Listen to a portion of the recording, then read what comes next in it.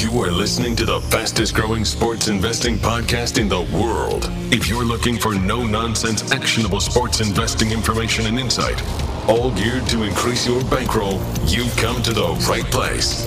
And now, the wait is over. Direct from the real Mr. ACL.com, this is the ACL Pod, featuring Cap'n Wags. I give you ACL. Welcome in, everybody, to the ACL Pod featuring the one and only Cap'n Wags. We are going through the North, the AFC North. We hit up on the Ravens yesterday, Lamar Jackson and all that. Very interesting team. And today we are on to the Pittsburgh Steelers, perhaps even a more interesting team now that Big Ben is coming back.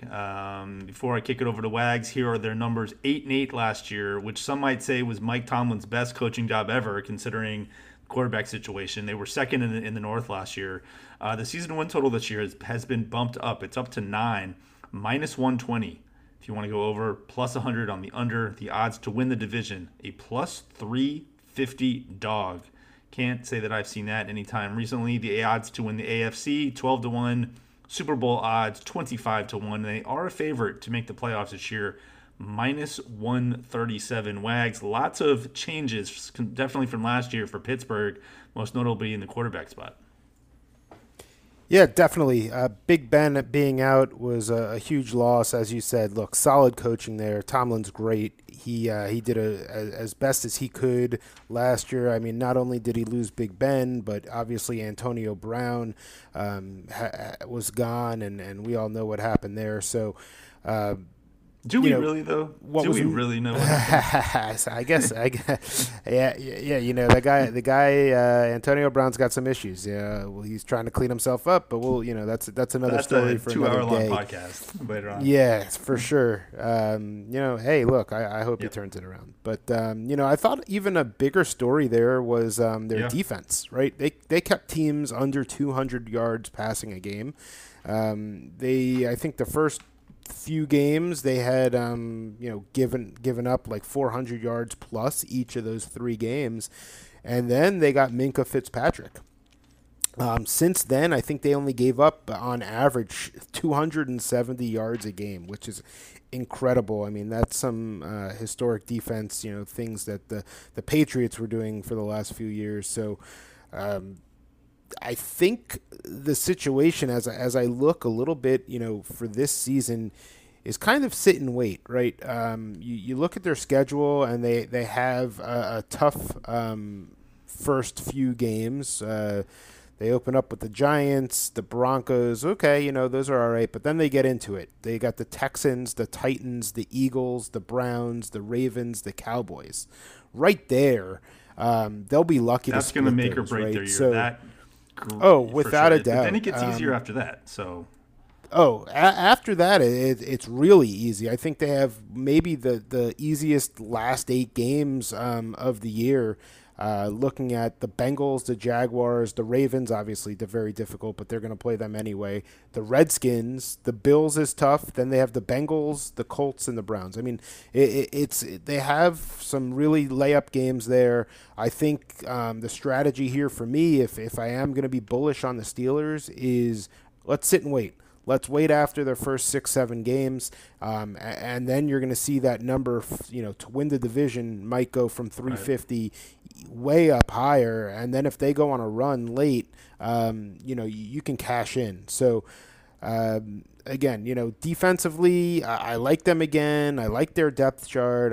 You know, Big Ben coming back. You know, we can talk a little bit later about his comeback odds. I think he's probably the favorite from those from the award standpoint. I think he's like plus 300 or 400. So, you know, I can only imagine him and maybe, you know, Cam and being up there as well. So, but more importantly, I like what they have at tight end. They had Vance McDonald. I mean, I don't think he had a great year last year, but I really do like him. I mean, he's a big, powerful guy. But they also added Ebron. So going to a 2 tight end set with Big Ben there, they can make some noise in this division. They, again, you know, the great defense. I really like Pittsburgh. I mean, I know there's a lot of Pittsburgh Steelers fans out there, and I really like really like the odds here at plus 350 for the division. But again, I'd sit and wait. What about you? Yeah, 31st in strength of schedule, and a lot of that goes to your point about the very end of the schedule. It's very light once you get sort of past that middle stage that you talked about. So if they can go like 2-2 there, this is a team to really watch out for later in the year. 117 and 139 was their opponent's win-loss record from last year. As far as their defense, I totally agree with everything you said. They led the league in sacks last year with 54, and they also led the league in forced turnovers with 38. Now, a lot of that, the problem is they're not so great in run defense. And a lot of the teams in their division, especially the Ravens, obviously, with Lamar, run the ball. So that's something that they really do need to improve. I will say I'm not the biggest Mike Tomlin fan. I think you like him a little bit more than I do. He's great as far as the whole player motivations, players coach, whatever that even means these days. I like that. But he's not good in game. He's horrible, quite frankly, in my opinion, as far as the fourth downs versus the punting versus then his whole 2-point conversion thing that he started a few years ago going for. He makes some really, really bad decisions in game. But outside of the game, he's excellent. And I think there was no better showcase of that than last year. Look, Big Ben goes down. You're stuck with Mason Rudolph and Devlin Hodges. They threw for 18 touchdowns and 17 interceptions total. So, not good. They went 8-8, and they were honestly very close to making the playoffs. So I think in this year, when there's an extra playoff team, they might have actually made it. So definitely good. Yeah, I got them down for about 9 wins, right? So I think, Vegas has this number pretty spot on. I could see them maybe getting to 10, but again, that early schedule is very difficult, and this division with Cleveland and Baltimore, it's gonna be a tough. I could see everyone beating anyone, and we'll talk about Cincinnati in a few days, and I don't think they're gonna be a layup team either. No, not at all. And you mentioned tight end. I do agree with you on Ebron. They do lose Javon Hargrave to the Eagles. He had 10.5 sacks the past 2 seasons. So that sack number might get hit a little bit there.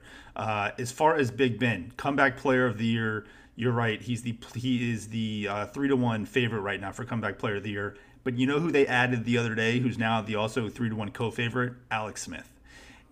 He wasn't even on the board. That's right. So Cam is 4-1. But I just saw him limping around. So he's back. He's cleared. I trust the doctors, but I don't know if you saw on social media him coming out of his house in his sandals with his high sock on. It looked, he didn't look so good. He looked like he literally just put his crutches down and started limping around. So we'll see. I mean, look, you got to trust the doctors if they're clearing him to play. That maybe he's not 100% yet, but he will be. Who knows? The thing with him is, I think his what's the right word? His bar to get to the top of this award is much lower than anyone else. Like if he basically does anything, plays half the year, 3/4 of the year, and has a decent season, they'll probably give him the award just because of the nature of the injury. Now, to your point, it sounds like he might not play a whole lot. Whereas Roethlisberger, Cam, Stafford's 8-1, J.J. Watt's 10-1. These guys are cleared and looking like they're going to be playing the entire season. So I like the whole narrative of Alex Smith, but look, it's going to be tough for him to play an entire year, and you really do need to kind of play the vast majority of the year to win this award. So Roethlisberger at 3-1 is someone that I would look at there. Cam, of course, at 4-1 as well. I'd probably lean a little bit more toward Cam, just because of Bill Belichick and that whole thing. And I think Cam's a little bit, I'll say, fresher than Roethlisberger. Roethlisberger, to me, the last few years has not looked great. Well, he didn't look like much last year, that's for sure. He didn't play. 40-1 to win the MVP. I know a few Shark guys that have touched that number, perhaps. He just doesn't have the weaponry that he has had in the last few years, obviously with Antonio Brown and Le'Veon as well. Connor, who knows what Connor's going to do with the COVID situation, all that this year. So not really touching any of those futures. Are you, would 40-1 on MVP for Roethlisberger pique your interest at all? I mean, a slight interest. I like the odds. I mean, 40-1 on a guy who, a couple years ago was throwing, I think he led the league in passing yards is not, not terrible odds. I mean, I know he had Antonio Brown, but, we'll see what Juju can do. I mean, he has kind of a year in his pocket, albeit with, Mason Rudolph at the helms, but James Washington, Deontay Johnson, these guys are speedsters. Right. They can make things happen. So again, we'll see what James Conner can do and if he can open up some holes. But with Vance McDonald, Eric Ebron, and some of these quick, fast receivers, if Ben could sling it around like he did 2 years ago, then 40-1, not looking terrible. The one feature that I sort of gravitated toward when I was looking at the series was the AFC North odds at plus 350. I mean, this is a team, save last year when Cleveland was the favorite. I mean, they've been favored to win the division, I don't know, 80% of the time over the last decade. Something like that, right? Absolutely. But, that also is somewhat – I mean, look, they were up there because they deserved it, but also they're the Steelers. Right. They're a betting favorite. So they're, typically, a lot of Steelers fans out there love to bet them to win the division. We'll find some spots that make sense. So, yes, absolutely. But, plus 350, I think it's a wait. I think it's a waiting game. I think you wait maybe until after they play the I think the first time they play the Ravens. So I think it's after week 7 going into Dallas. I think they can win at Dallas, especially with some things that are going on down there. Their odds may be a little bit better than plus 350. Yeah, I mean, that schedule after their bye, they got Cincinnati, Jacksonville, Washington, Cincinnati, Cleveland. So maybe wait and see. All right, guys, that is Pittsburgh. We are halfway through the North. This is going to be a really interesting division this year, so lots to like. And we are going to be back tomorrow. The Cleveland Browns, the Freddie Kitchenless Cleveland Browns. Should be some good stuff to talk to you there. All right, we'll talk to you tomorrow, guys, with the Cleveland Browns.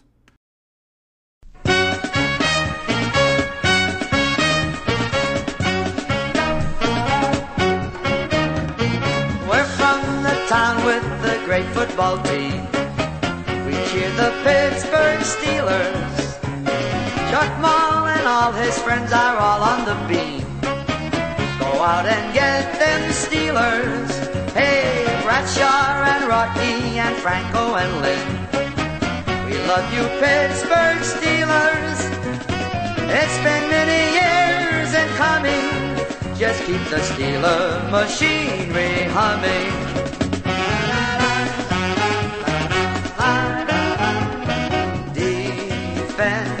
Defense, make them scramble, intercept the ball. Defense, keep the Steelers always best of all. Mean Joe, do your thing against the other team. He's so tough from year to year, we're so glad he's playing here. Now join with me and sing the Steeler cheer.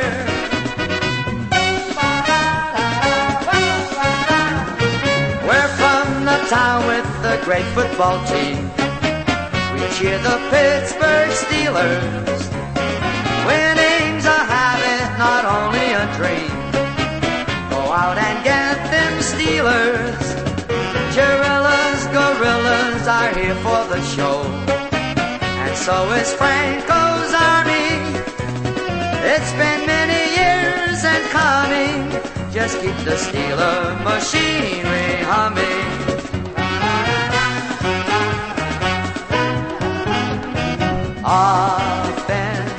Offense, take the football all the way up the field.